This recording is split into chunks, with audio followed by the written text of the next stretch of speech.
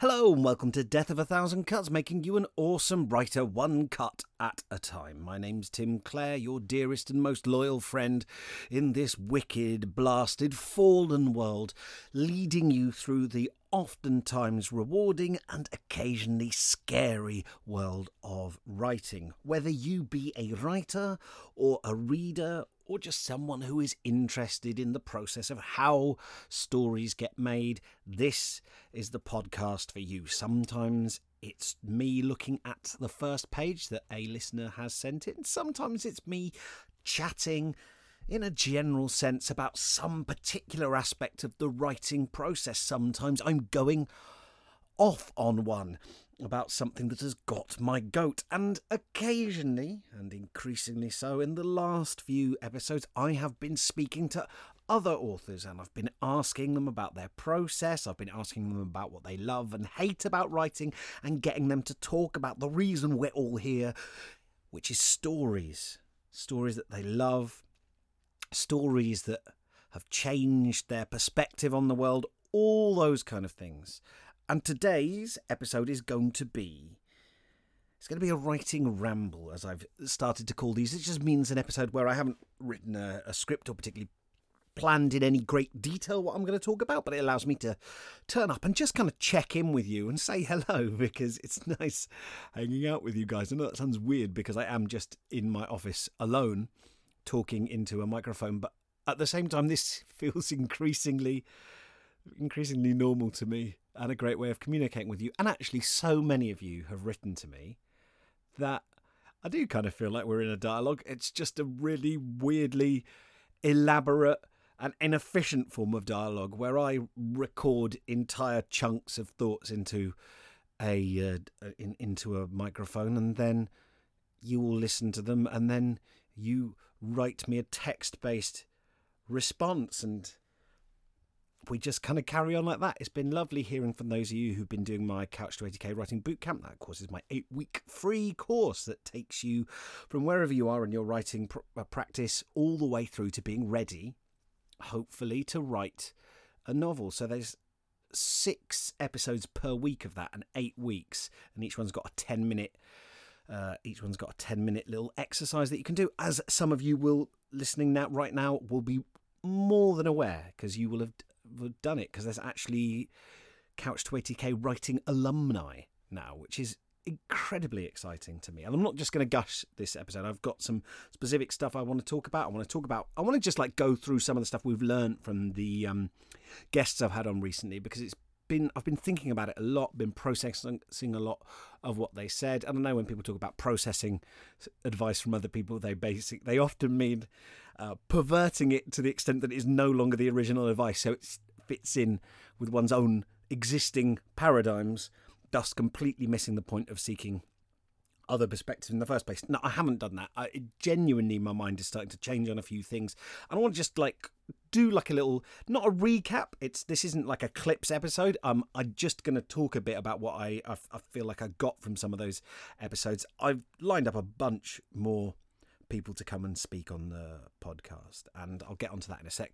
The other thing I want to talk about is something that I read online yesterday, and I responded to it a little bit on Twitter, but I wanted to go into slightly more detail about writing and motivation and not giving up, and this idea of success and failure in writing and in your writing career, which is not the same thing as writing. And I just want to talk about where I am with my own writing and where I am in general, because I feel like from what a lot of you have said, it's quite useful to hear from writers about where they are and the actual reality of writing, which is different for lots of different people. So there's no one reality, which is why I got people on in the first place, because I can only give you the view of this from Tim Clare's perspective. It's weird, isn't it, to think that because I know you're not the same person as me, right? But maybe this is the reason why I'm so interested in writing, but how weird that, can you imagine having that your only perspective on the whole of human history and the whole of humanity and the universe, you have to view it through being Tim Clare? Isn't that nuts? And we're all in that position trying to make sense of this massive universe and world and human culture and the diversity of languages and all these different life experiences. And we have to do it from this really, it's like an entire film shot from the perspective of a Jack Russell or something, but it's about the Napoleonic Wars, right? It's crazy. Don't write into me pointing out that Jack Russells didn't exist as a breed during the Napoleonic Wars. That is possibly true. I know that some dog breeds, are surprisingly new, but I'm not going to go down a dog breed wormhole, if you'll excuse the mixed metaphor. My point being that this is what writing allows us to do. It allows us to share perspectives. It allows us to imagine perspectives that cannot, by definition, possibly exist according to our current understanding of the universe. It allows us to find fresh perspectives in ourselves. I was really glad to have Jeanette Ingham on, because she gave me an easy segue into briefly talking about Dungeons and Dragons, which I haven't done very much on the show because I'm really aware of how dull some topics can be for people who are not into them, or more. Actually, no, that's not true. That's not fair on any of you. It's more that when someone's super enthusiastic about a topic, they can sometimes go a bit inside baseball, use terminology that maybe the casual listener isn't conversant with, and you can just end up hearing somebody talk about something in a bunch of jargon that you've got no way of parsing whatsoever, so you feel excluded. That's what's boring about it. Actually hearing somebody talk enthusiastically about the thing they love, if they can find a way to let an audience into that, then it's really exciting, right? I love hearing people talk about stuff that they're passionate about, if they can do it in such a way that I basically understand where they're coming from and understand some aspect of the human side of it, right? I'm not a big sports fan. I feel sort of like my face feels a bit hot, and I feel slightly anxious when I'm talking about sports or using any kind of sporting metaphor, because it's never really been my wheelhouse. But I think I can really understand how following football or rugby or cricket, how that can have like a big impact on your life, and how there's a whole culture that comes with that, and how there are narratives to it, and how you've got a whole personal history with the sport, and how those things create relatable human reactions of love and nostalgia and warmth and safety sometimes, or excitement or passion or striving or meaning. All of those things can arise out of something that I don't really have any relationship to. So hopefully, when I talk about something like Dungeons and Dragons, which is a relatively new pastime for me, I can find ways of talking about it in ways that are relatable to you, that are useful to you if you're a writer. There's something about talking about one's own experience that you can then take away, and it sparks off something in you. And also, that is just not dull. I think Jeanette, let's start with talking, that's the most recent interview I did. I had a chat to Jeanette Ing, who wrote Under the Pendulum Sun, and she talked really interestingly and with great wit and verve about world building. And we got into the reason we talked about Dungeons and Dragons, because she was talking about monsters and fantasy races and species, and the kind of awkward intersections of when something can just be picking up a real world kind of racist canard and amplifying it down the generations. So she was talking about the drow in Dungeons and Dragons, who are a race of, they're called literally dark elves, and they're portrayed in Dungeons and Dragons world as having pitch black skin.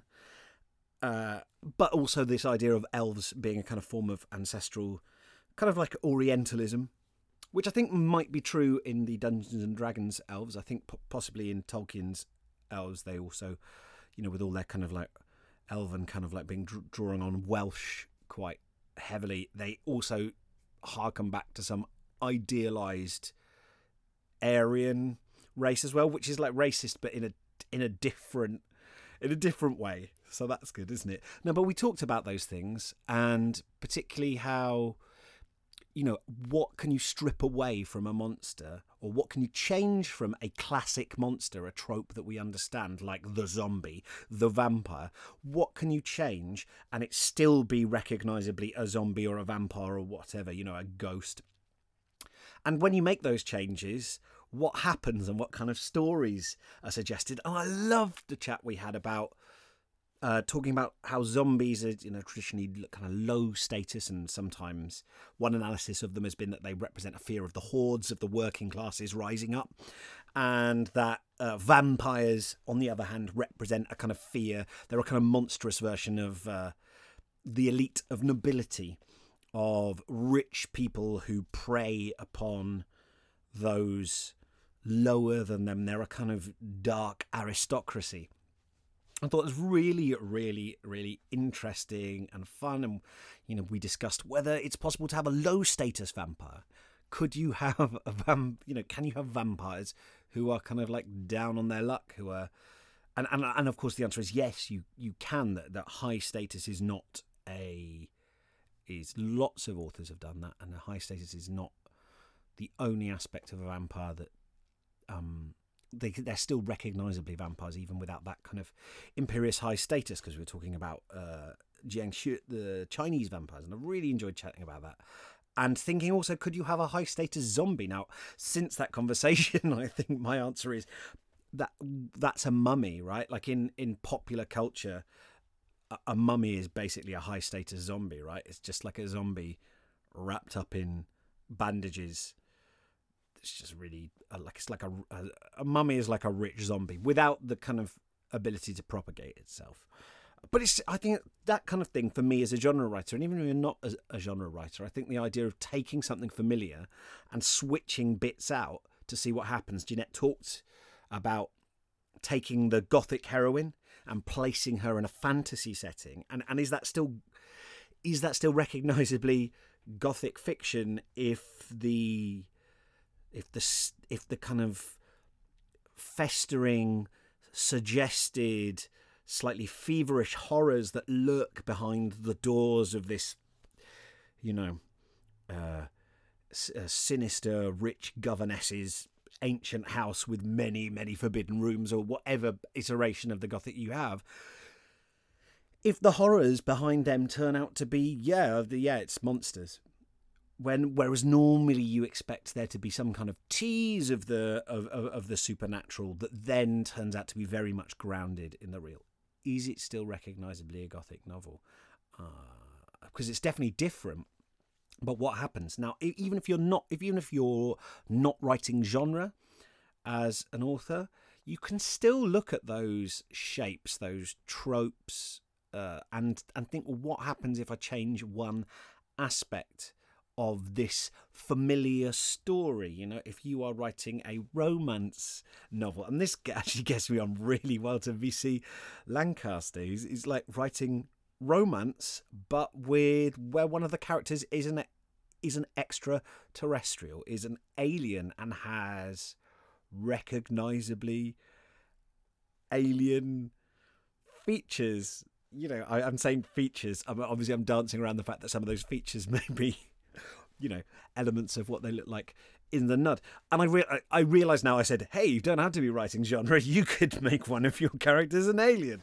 I know that's still genre, but you get the point. It's like, is this still an office romance novel where one of the characters happens to be an alien?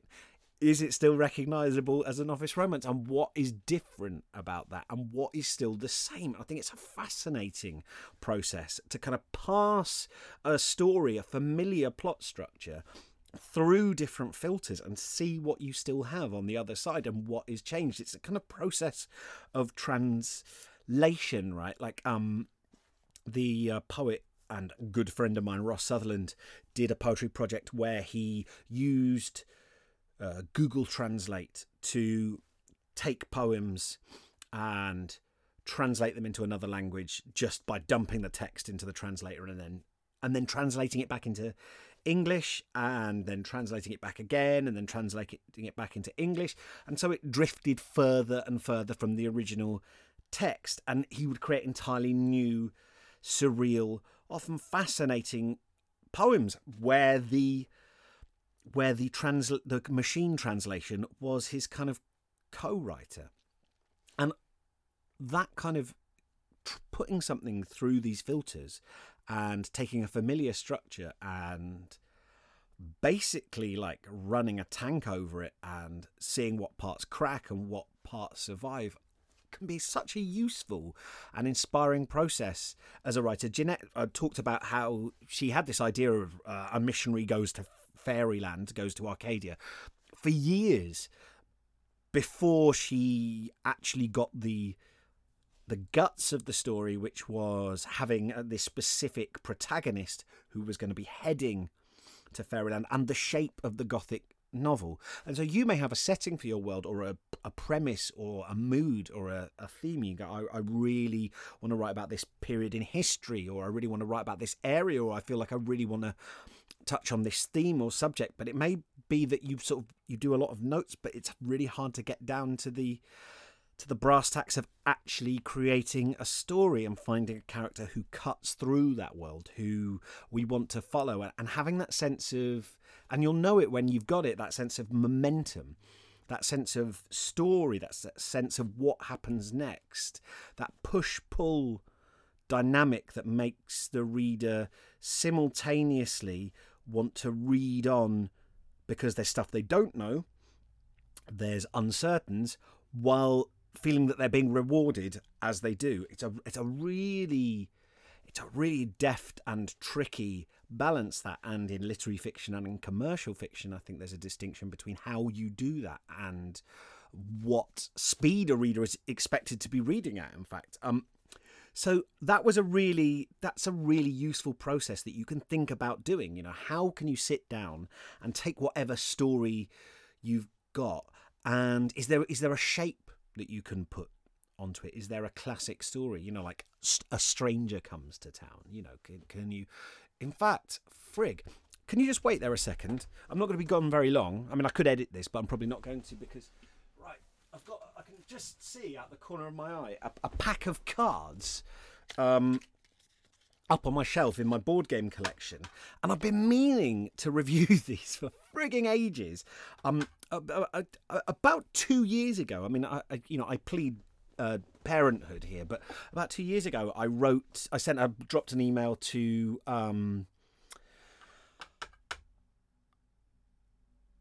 John August at the who does the Script Notes podcast. A brilliant writing podcast with a sort of emphasis on it's for screenwriters, but I think if you're writing prose fiction, you can learn so much about structure.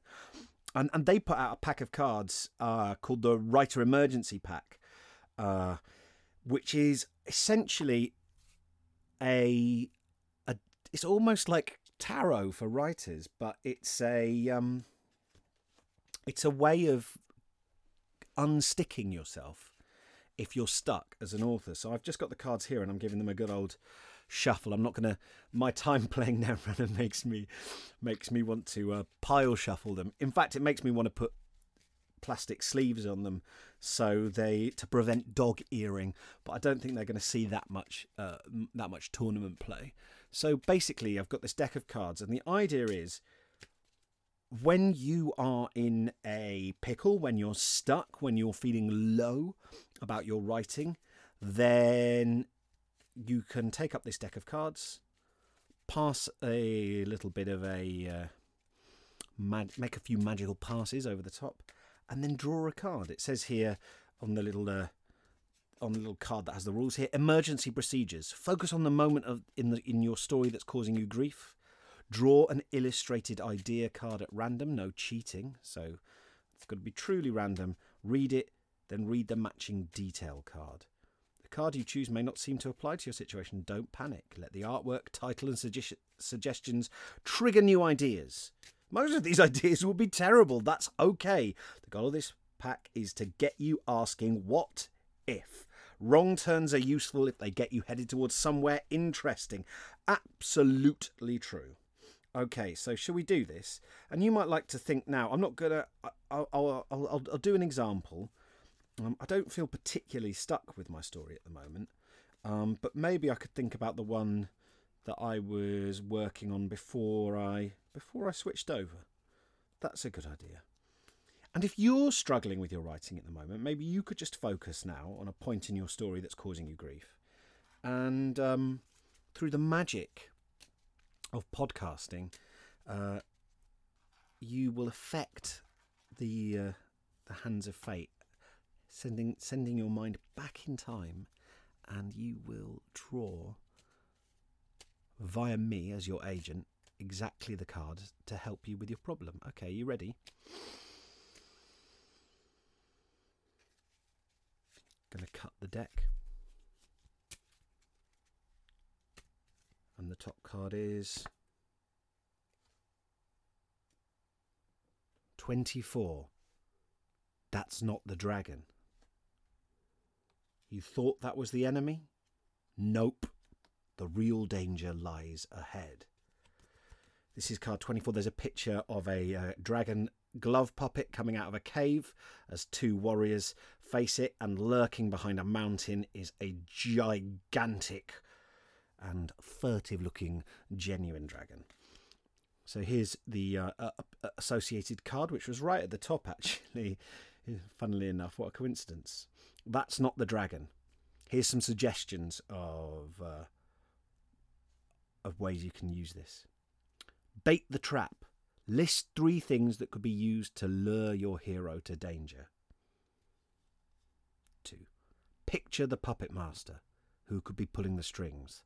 What would they gain by remaining hidden? How could your hero discover them? 3. Heroes can have puppets too. Brainstorm deceptions your hero could use to confuse or delay the enemy. Now, isn't that brilliant? What a great little way of thinking about your world. So that's not the dragon. So this is the Writer Emergency Pack. I think they're still available.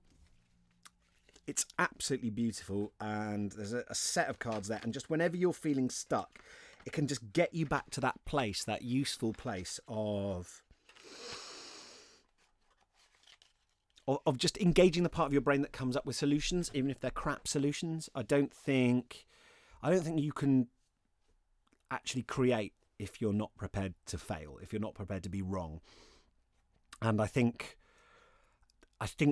that deck of cards is so useful and they're all cool ideas about like plot twists and ways out of situations and archetypes that you can apply to your story, and miniature ones rather than entire story arcs. They're story moments, and I really recommend it. I'll put a link in the show notes for today's thing if I can find them online. But thanks very much to John August for sending that to me. I finally got to talk to you guys about it. Sorry, I had a baby. But they're great, and they're really useful as ways of sparking ideas for stories, as ways of like getting one out and using them as a writing prompt for your writing group, or just you on your own, or for unsticking you when you feel in that horrible like chest tightening thing of like, this story is going south, I don't think it's going to work, what the hell am I going to do? And you know, when I talked to Joe Dunthorne a couple of months ago now, he talked about that thing of getting bogged down in a story. It took him 6 years to write his latest book, which has gone on to, you know, be very successful. People, you know, very well reviewed. People have really enjoyed it, found it very funny. But he had all these points where he felt stuck, where he felt like he wasn't enjoying it anymore, and where he felt it had to be, as he said himself, he felt like he was trying to deliberately write a very good book. Who sets out to write a shit book? It seems silly, but as soon as you start worrying about sort of being wrong, and you get into damage limitation mode over wild, excited, creative mode. And a wild, excited, creative mode, I should say, is very, very unlikely to just one day just plug you into your muse, and out of you will flow an entire novel. Most of the time, what flows out of you will be not very good, but it will contain interesting, risky stuff, and that risky stuff can be harvested. What you're doing is you are giving yourself the opportunity to produce stuff, and then later on you can be that slightly more cautious. You know, me and Jeanette talked about this actually, sin and repent model. Or she said, I think, did she say write it and write it and fuck it, or something like that? I can't remember what she said, but it was basically you just like, you knock it all out, and then oh fuck it and burn it. That was it. Fuck it and burn it. So you just think, fuck it. You write, and which is easier said than done. I know for some of you, right? I'm not on. People go, oh, just write. People say this to me all the time, and it is still not. You know, it's still hard for me. This thing of like, oh, just do your first draft and just get it out. It doesn't have to be perfect. It just has to be done. You can't edit something that doesn't exist. You can't edit a blank page. I know. But on the other hand, I read books and I think that needed a fucking edit. This was clearly written by somebody who was not overly preoccupied with how their book was going to be received, or making their sentences, you know, even sort of basically comprehensible. You know, those things, it's okay to care about them. It's okay to be worried. I do not expect you to suddenly just start pouring stuff out. Sometimes writing takes time. Sometimes you do have to write slowly to kind of get the type of tone that you're looking for. You can't just rush out stories all the time. It's not as easy as that. And I completely understand if you can't do that. You don't have to. But what I'm saying is, it's a valid strategy for you to sometimes take. It's a valid strategy for you to sometimes take. It's not the be-all and end-all, you know, like in the same way that when I've, you know, done Couch to 80k Writing Bootcamp, I talk about, you know, doing free writes. But you cannot free write your way to an entire novel in the same way that you can't do stretches and then chain a bunch of stretches together into being ready to run a marathon. There's different things you need to do. They're just one way into it. But you need to have open that avenue for outrageously getting things wrong.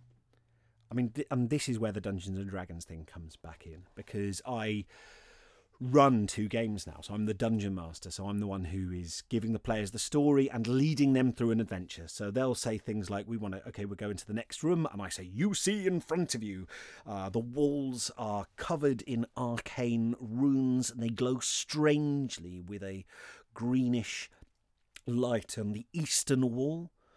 Set into an alcove, you can see a suit of rusted armour, out of which several vermiform tendrils writhe softly, or something, or whatever. So, you know, I give them the place that they're at, and I've got a guest coming up to talk about role-playing games and how writers can learn a little bit about them and how you'd go about writing one, which I'm really excited about. But the point being, I've got a game coming up this week where the players, I don't know whether we left the game last time, the players entering a room under which in which there was a door with bloody smears disappearing under the door. I have no idea what's going to happen next. I don't know what the players are going to do. I don't know what strategy they're going to take. I don't know what assumptions they're going to make. I don't know how they're going to move through the next part of this adventure. But that is something, as a writer, that I've been, you know, if you don't know what's going to happen next, oh my God, I don't know how the story's going to end. Shit. Maybe I'm a fraud. Maybe it won't work. Maybe I'm doing all this weeks and months of work and I get to the end and it's not going to work. I don't feel that about the games I play. It's exciting for me to know that I don't know what's going to happen.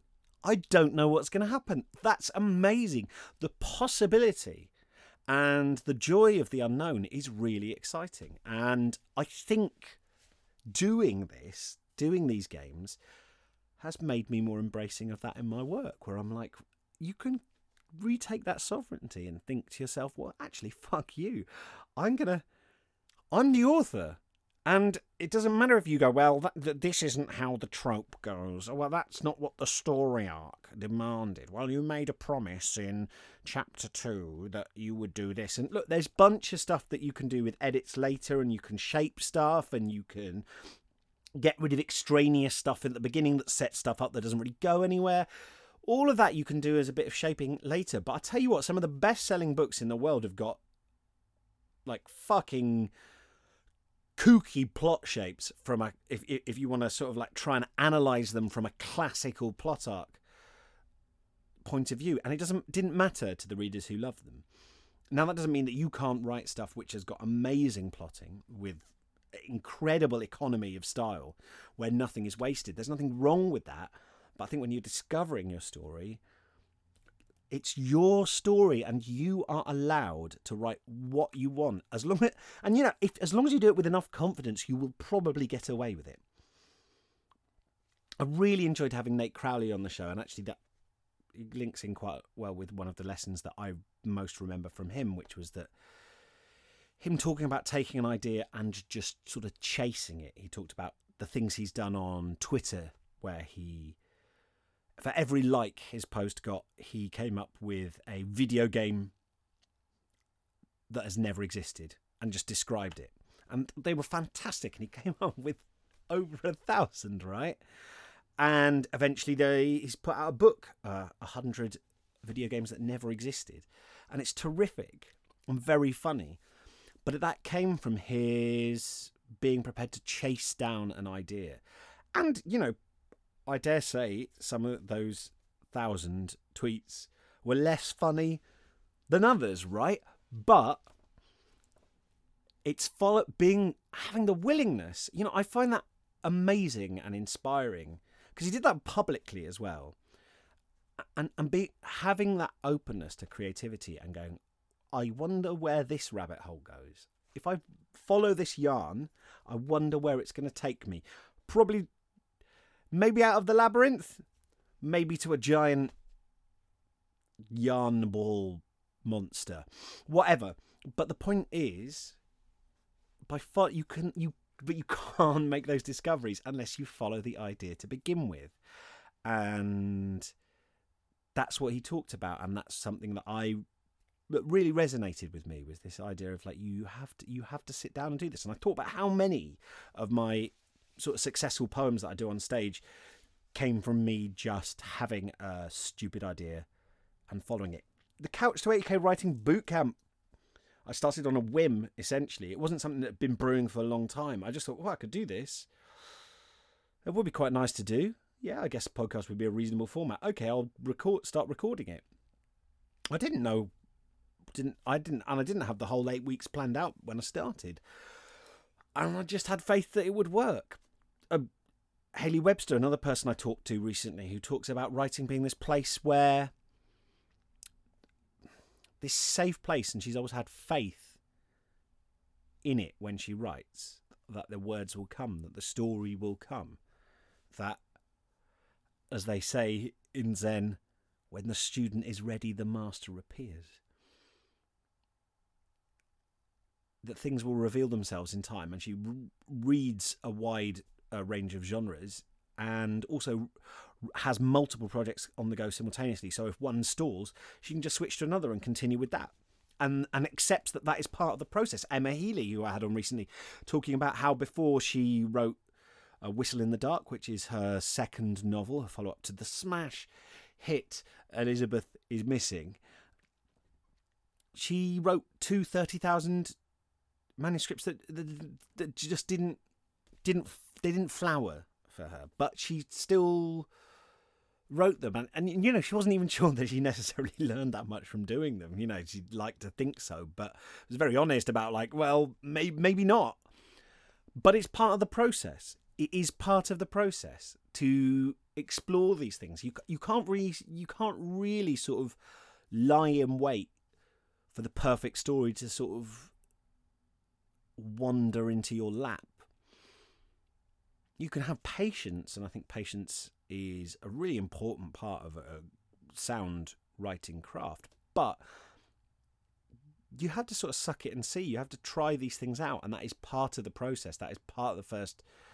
That's part of the first draft. Is about seeing whether the story survives, and I think that's really important. Nikesh Shukla talked about writing an entire, very pleasant, competent rom-com, giving it to his agent. She looked it over, suggested some changes, and he thought, actually, now I look at this, I'm not that bothered. And he went back to a story that he's been writing for, knocking about for him for over 20 years. And in the time that he'd been working on it, different ways of doing it had kind of dropped into his lap. New characters had appeared, new ways of coming at the story. And that's how he managed to finish The One Who Wrote Destiny. So all of these people we've spoken to so far, some of the kind of key things that I've sort of drawn from what they've said is you're going to reach dead ends with your writing. You're going to follow a manuscript a certain amount of time, and it's going to not have worked as you would have liked it to. And that's okay. That doesn't mean that you're a complete failure. Now there is a second issue, which is to do with if you're doing your writing as a career and you're relying on it for an income, how do you manage the time that you've lost? And it is a very different thing if like Emma and Joe, you had books that have done pretty well, then you do have a little bit more time where you can kind of sit back and have time to find your way and make those errors. I realise that is not true of everyone. I mean, VC Lancaster talked about how she's putting books out on a self-imposed schedule, but on a schedule that is making sure that she's meeting the demand of her readers who want to read new stuff. And so you don't always have, but then she was also very accepting that not everything she put out was going to be absolutely 100% perfect. It was going to be as good as she could make it at that time, and that you learn by writing. Here's the thing, you are going to learn best by writing and making mistakes. So if you're a perfectionist, then fundamentally you're saying, I do not want to be the best I can be. Paradoxically, you're saying, I do not want to be the best I can be. Because if you're not prepared to train and make mistakes, you cannot be the best you can be. So perfectionism is basically saying, I voluntarily want to cap my ability as a writer.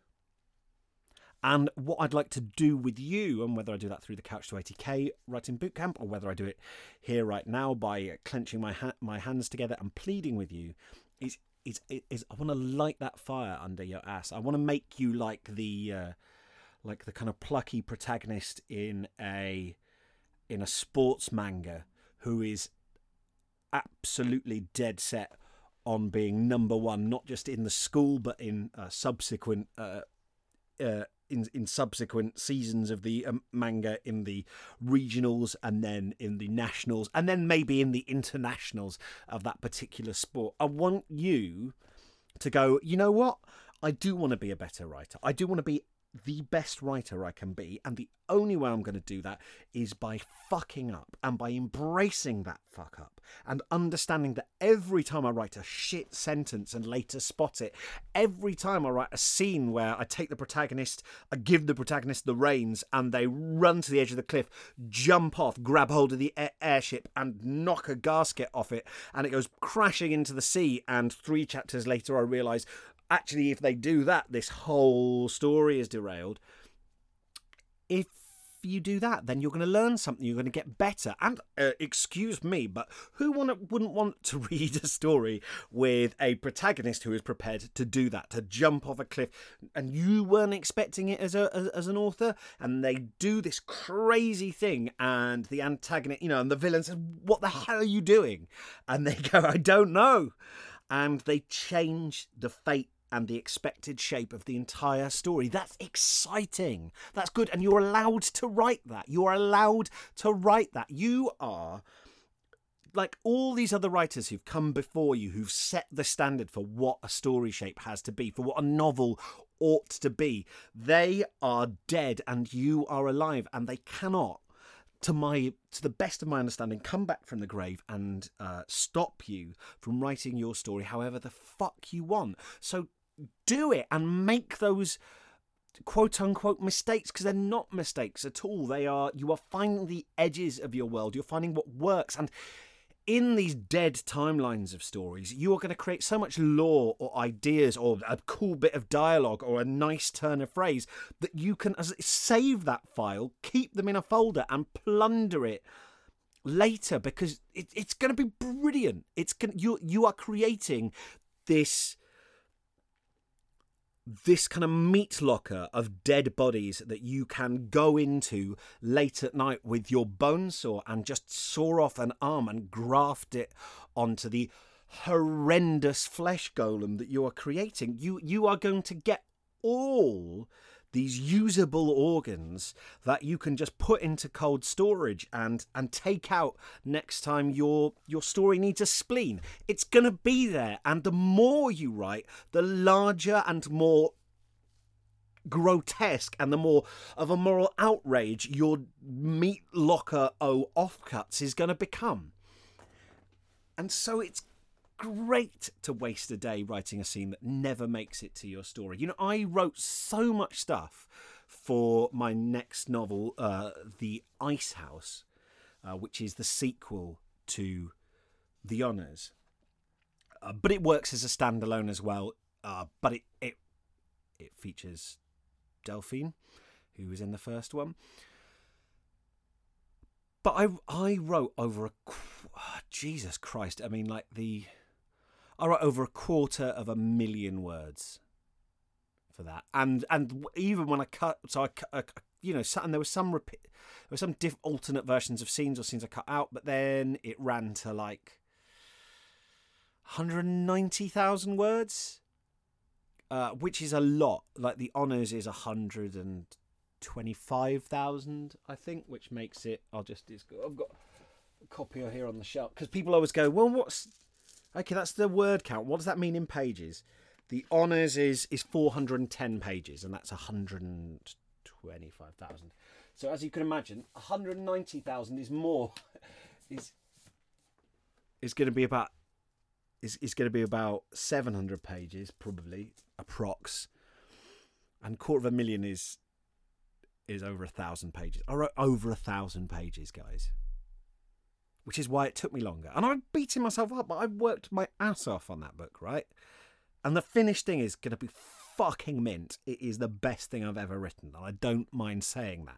You won't have to take my word on it, because I'll find other people who will say that for me.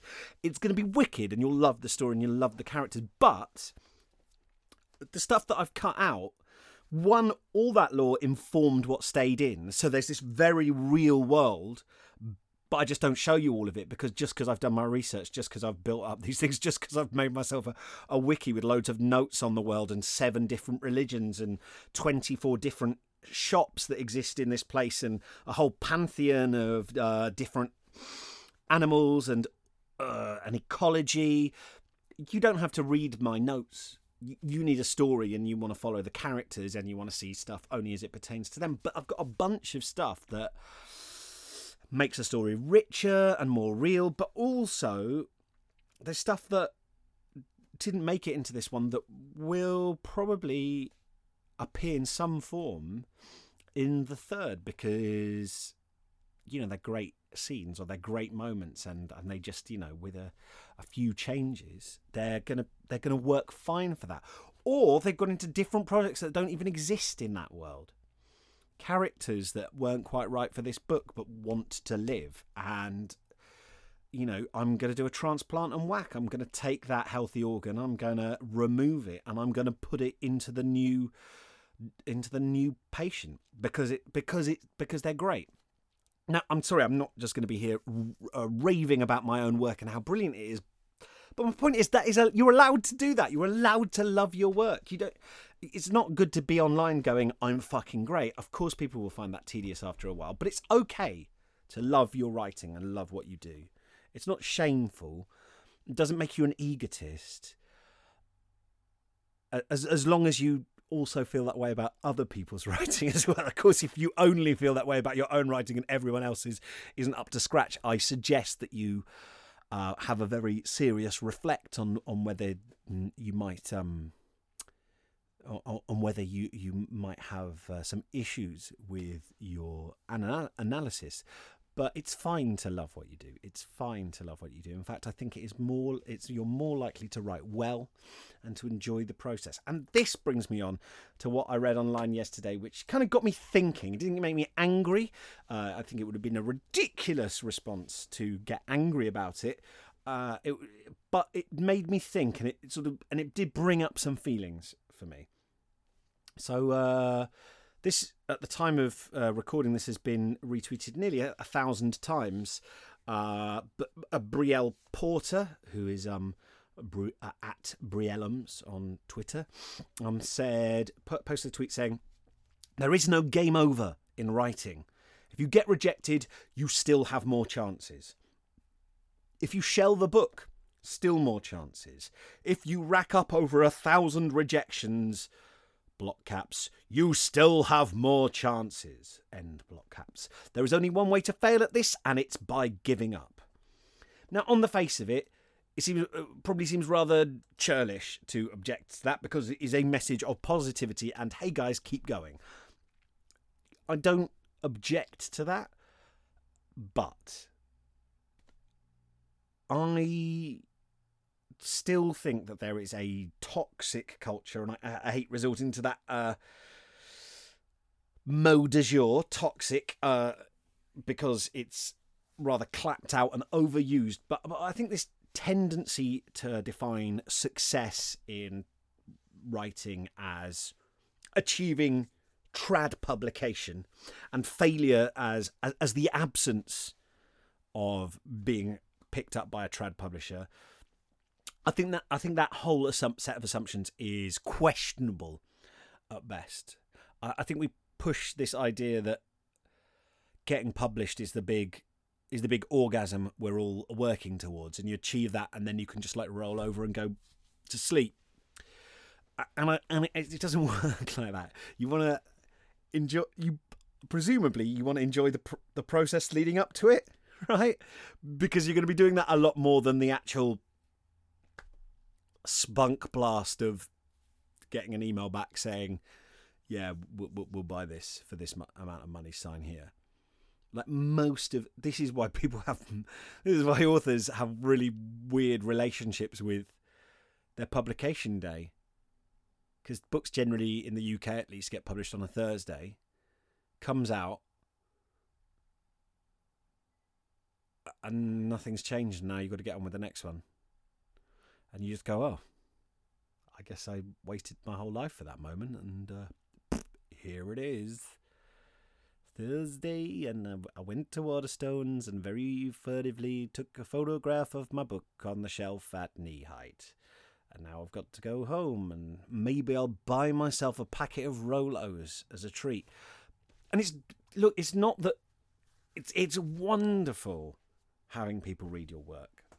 But it's going to be such a small proportion of your career, and a lot of it's going to be sat in a room working on those books. And I just if you look at the average annual wage for authors in the UK, and you look at the press coverage and support and advances for most mid-list titles, or maybe like if you speak to authors who've actually burnt out. I mean, because I'm on the inside, right?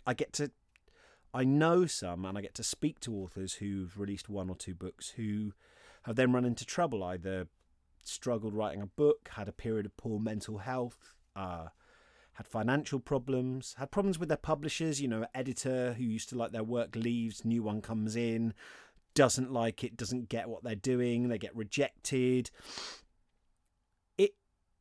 It's not that easy, and you're not home and dry when you get published, right? I think there are a lot of flavours of success, as it's defined by some people in writing, that taste an awful lot like failure. If you get a bestseller out, and you sell hundreds of thousands of copies, but you can't enjoy your writing anymore because you feel such pressure and you feel like such a fraud, you might go, well, that's a very nice problem to have. What a luxury problem. Yeah, I mean, that you can say that all you like. You can dismiss other people's problems just because they're not your problems at the moment, right? Of course it's nice to have a lot of money. I'm sure it is. I wouldn't know. But I don't know. I had a gig on Wednesday in Norwich. I do, as some of you know, I do performance poetry with my friend Mark Grist. And while we were setting up our show, and it was a really fun show, thanks to everyone who came, really, really enjoyed it. As we were setting up, I was just interested. I asked him as a kind of dark bargain. I said, I picked one of his poems that's particularly popular with the audience, and I said, if you could have your poem come to Peterborough, you become a internationally famous poet. People are like you filling auditoriums. People want to come and see you. You are critically acclaimed. You are financially hugely successful. However, the only poem that people will accept from you is your poem Come to Peterborough. Every other poem, immediately the audience will turn the moment you try any other material. But you can do that poem over and over and they just go wild and they see new nuance in it. But it's the only thing they'll accept from you. But within that area, you are loaded and critically acclaimed. And that will be forever. Would you take that? And Anderson thought, he said no. And I was like, yeah, I wouldn't either. I wouldn't want any of if I could only do one poem, and if I could have all the success in the world, but I couldn't do what I like anymore. I couldn't chase up and write these stupid stories that I do that mean everything to me. I wouldn't take this success because it wouldn't. Because, and this is the terrifying conclusion, there is something about writing and the joy of creation and the freedom of it that is more valuable to me than any amount of money in the world. Now, isn't that a funny thing?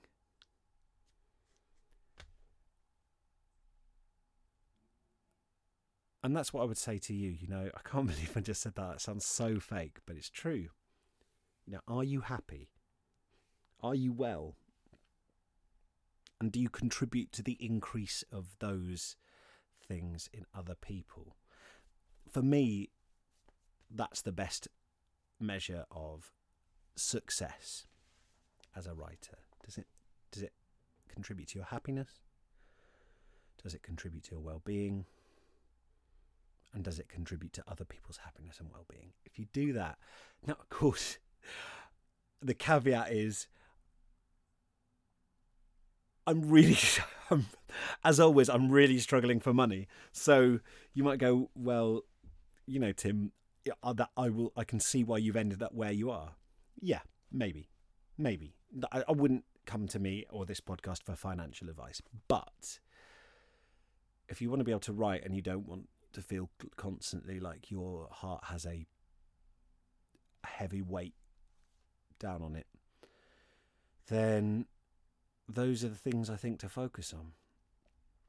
I'm going to put up a really small questionnaire for the show, just for listeners, to talk about stuff that you'd like me to do in future. Stuff you'd like to hear more of, stuff maybe you'd like to hear less of, stuff you think works, any comments you've got about the show, any stuff you want me to focus on, any guests you particularly want me to get in contact with to try and encourage them to come on the show and chat to me. I'd love to hear from you. It's been such a transformative experience hearing from all of you doing the Couch to 80k Writing Bootcamp. I'm still hearing every week from people who have just finished the 8-week course and are just letting me know how they got on, and that is frigging great. Please, anything you want to chat about to do with writing, any stuff we've brought up in episodes, any guests we've had on that you've loved, any stuff you'd like me to do in future, do drop me a line on my website. That's timclarepoet.co.uk. I've changed hosts now to a more expensive but hopefully more reliable one. Thanks very much for all your support of the show, because that's how I've been able to afford to do that. Also, but I'll put up this questionnaire. It'll only be sort of like 5 or 6 questions. I'll put a link to it in the show notes, and then I'll promote it on Facebook and on my Twitter page as well. But it would really help me if you went and just answered a couple of questions. I'm not going to be like harvesting emails or anything. I literally just want your opinions, to know what stuff works for you, what stuff's helpful. Because, I must admit, I've been kind of like considering, what do I do next? What do I do that can have the impact of the Couch to 80k Writing Bootcamp? What can I do that helps people? And to be honest, like, most of the ideas have been, well, I could just do another one, or I could do like weekly writing exercises or whatever. And I'm not sure any of that is quite right. And I'm not expecting you to come up with ideas for me, but it'd be really useful to get some like general areas that you're interested in and things that you think would be helpful. And then I can have a think about it as well. And I'll just, go for something that inspires me, that I think I can do well. But I'd really love to get your thoughts. So I'll put a link in the show notes. So if you wouldn't mind just clicking on it and answering a couple of questions, it'd be really helpful for me to get some data. The more people can fill that in, the more accurate I can get an idea of who's listening to the podcast and what you'll want. Because at the moment I'm more or less guessing, and I'm happy to continue doing that, and I'm always going to have a certain amount of sovereignty over the content, because I am chasing up guests at the moment purely from selfishness, purely from these are people I would like an excuse to be in a room with and ask about writing.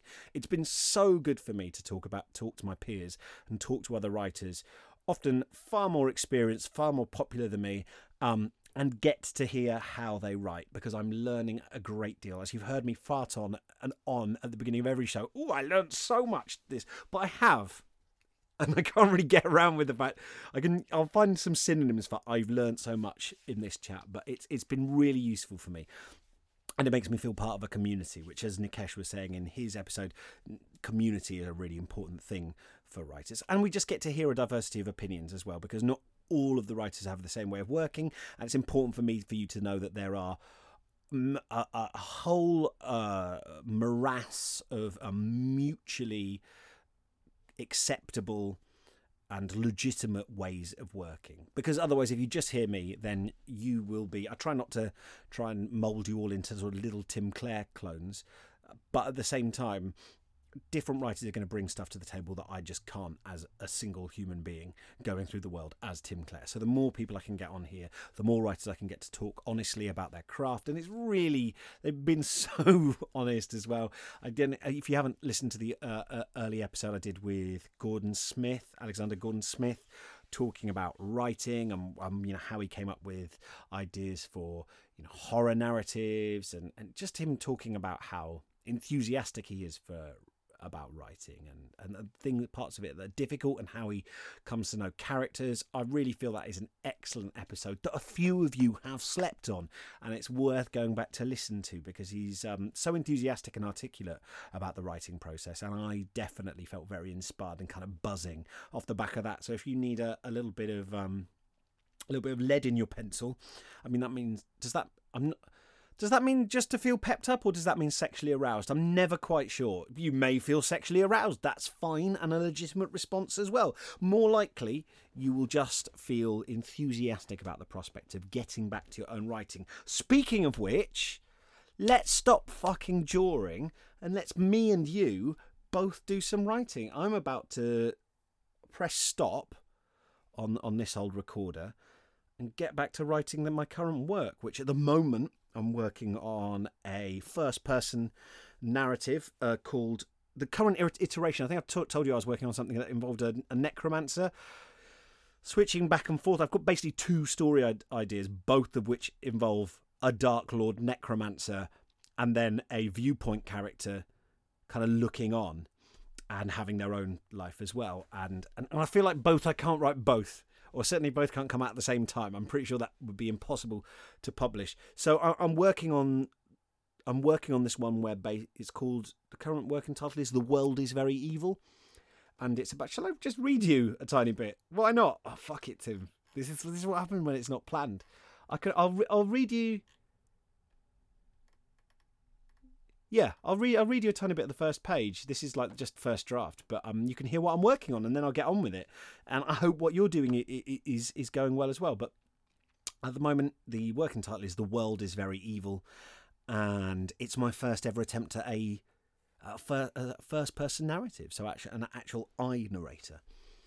The Commodore's men are digging up pirates.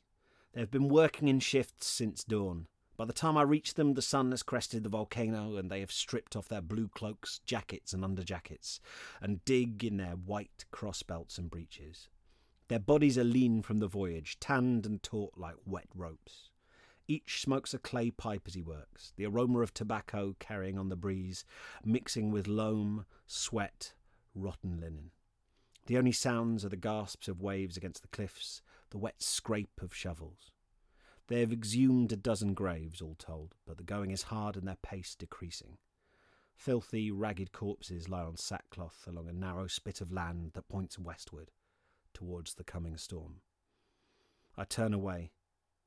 Their work is born not of necessity, but ignorance and malice, a final indignity. Let them labour. I am full of desire for motion. I begin ascending the volcano. A strange, restless anticipation is building in my chest. I cannot account for it. The way grows steeper and I tear my coat on a thorn bush, no matter. As I climb, the air thins and cools. Tiny flowers grow here and there amongst the dark scree, shocks of brilliant yellow. I briefly contemplate picking one to take back for X, who found such replenishment in the gardens at Maison Delos.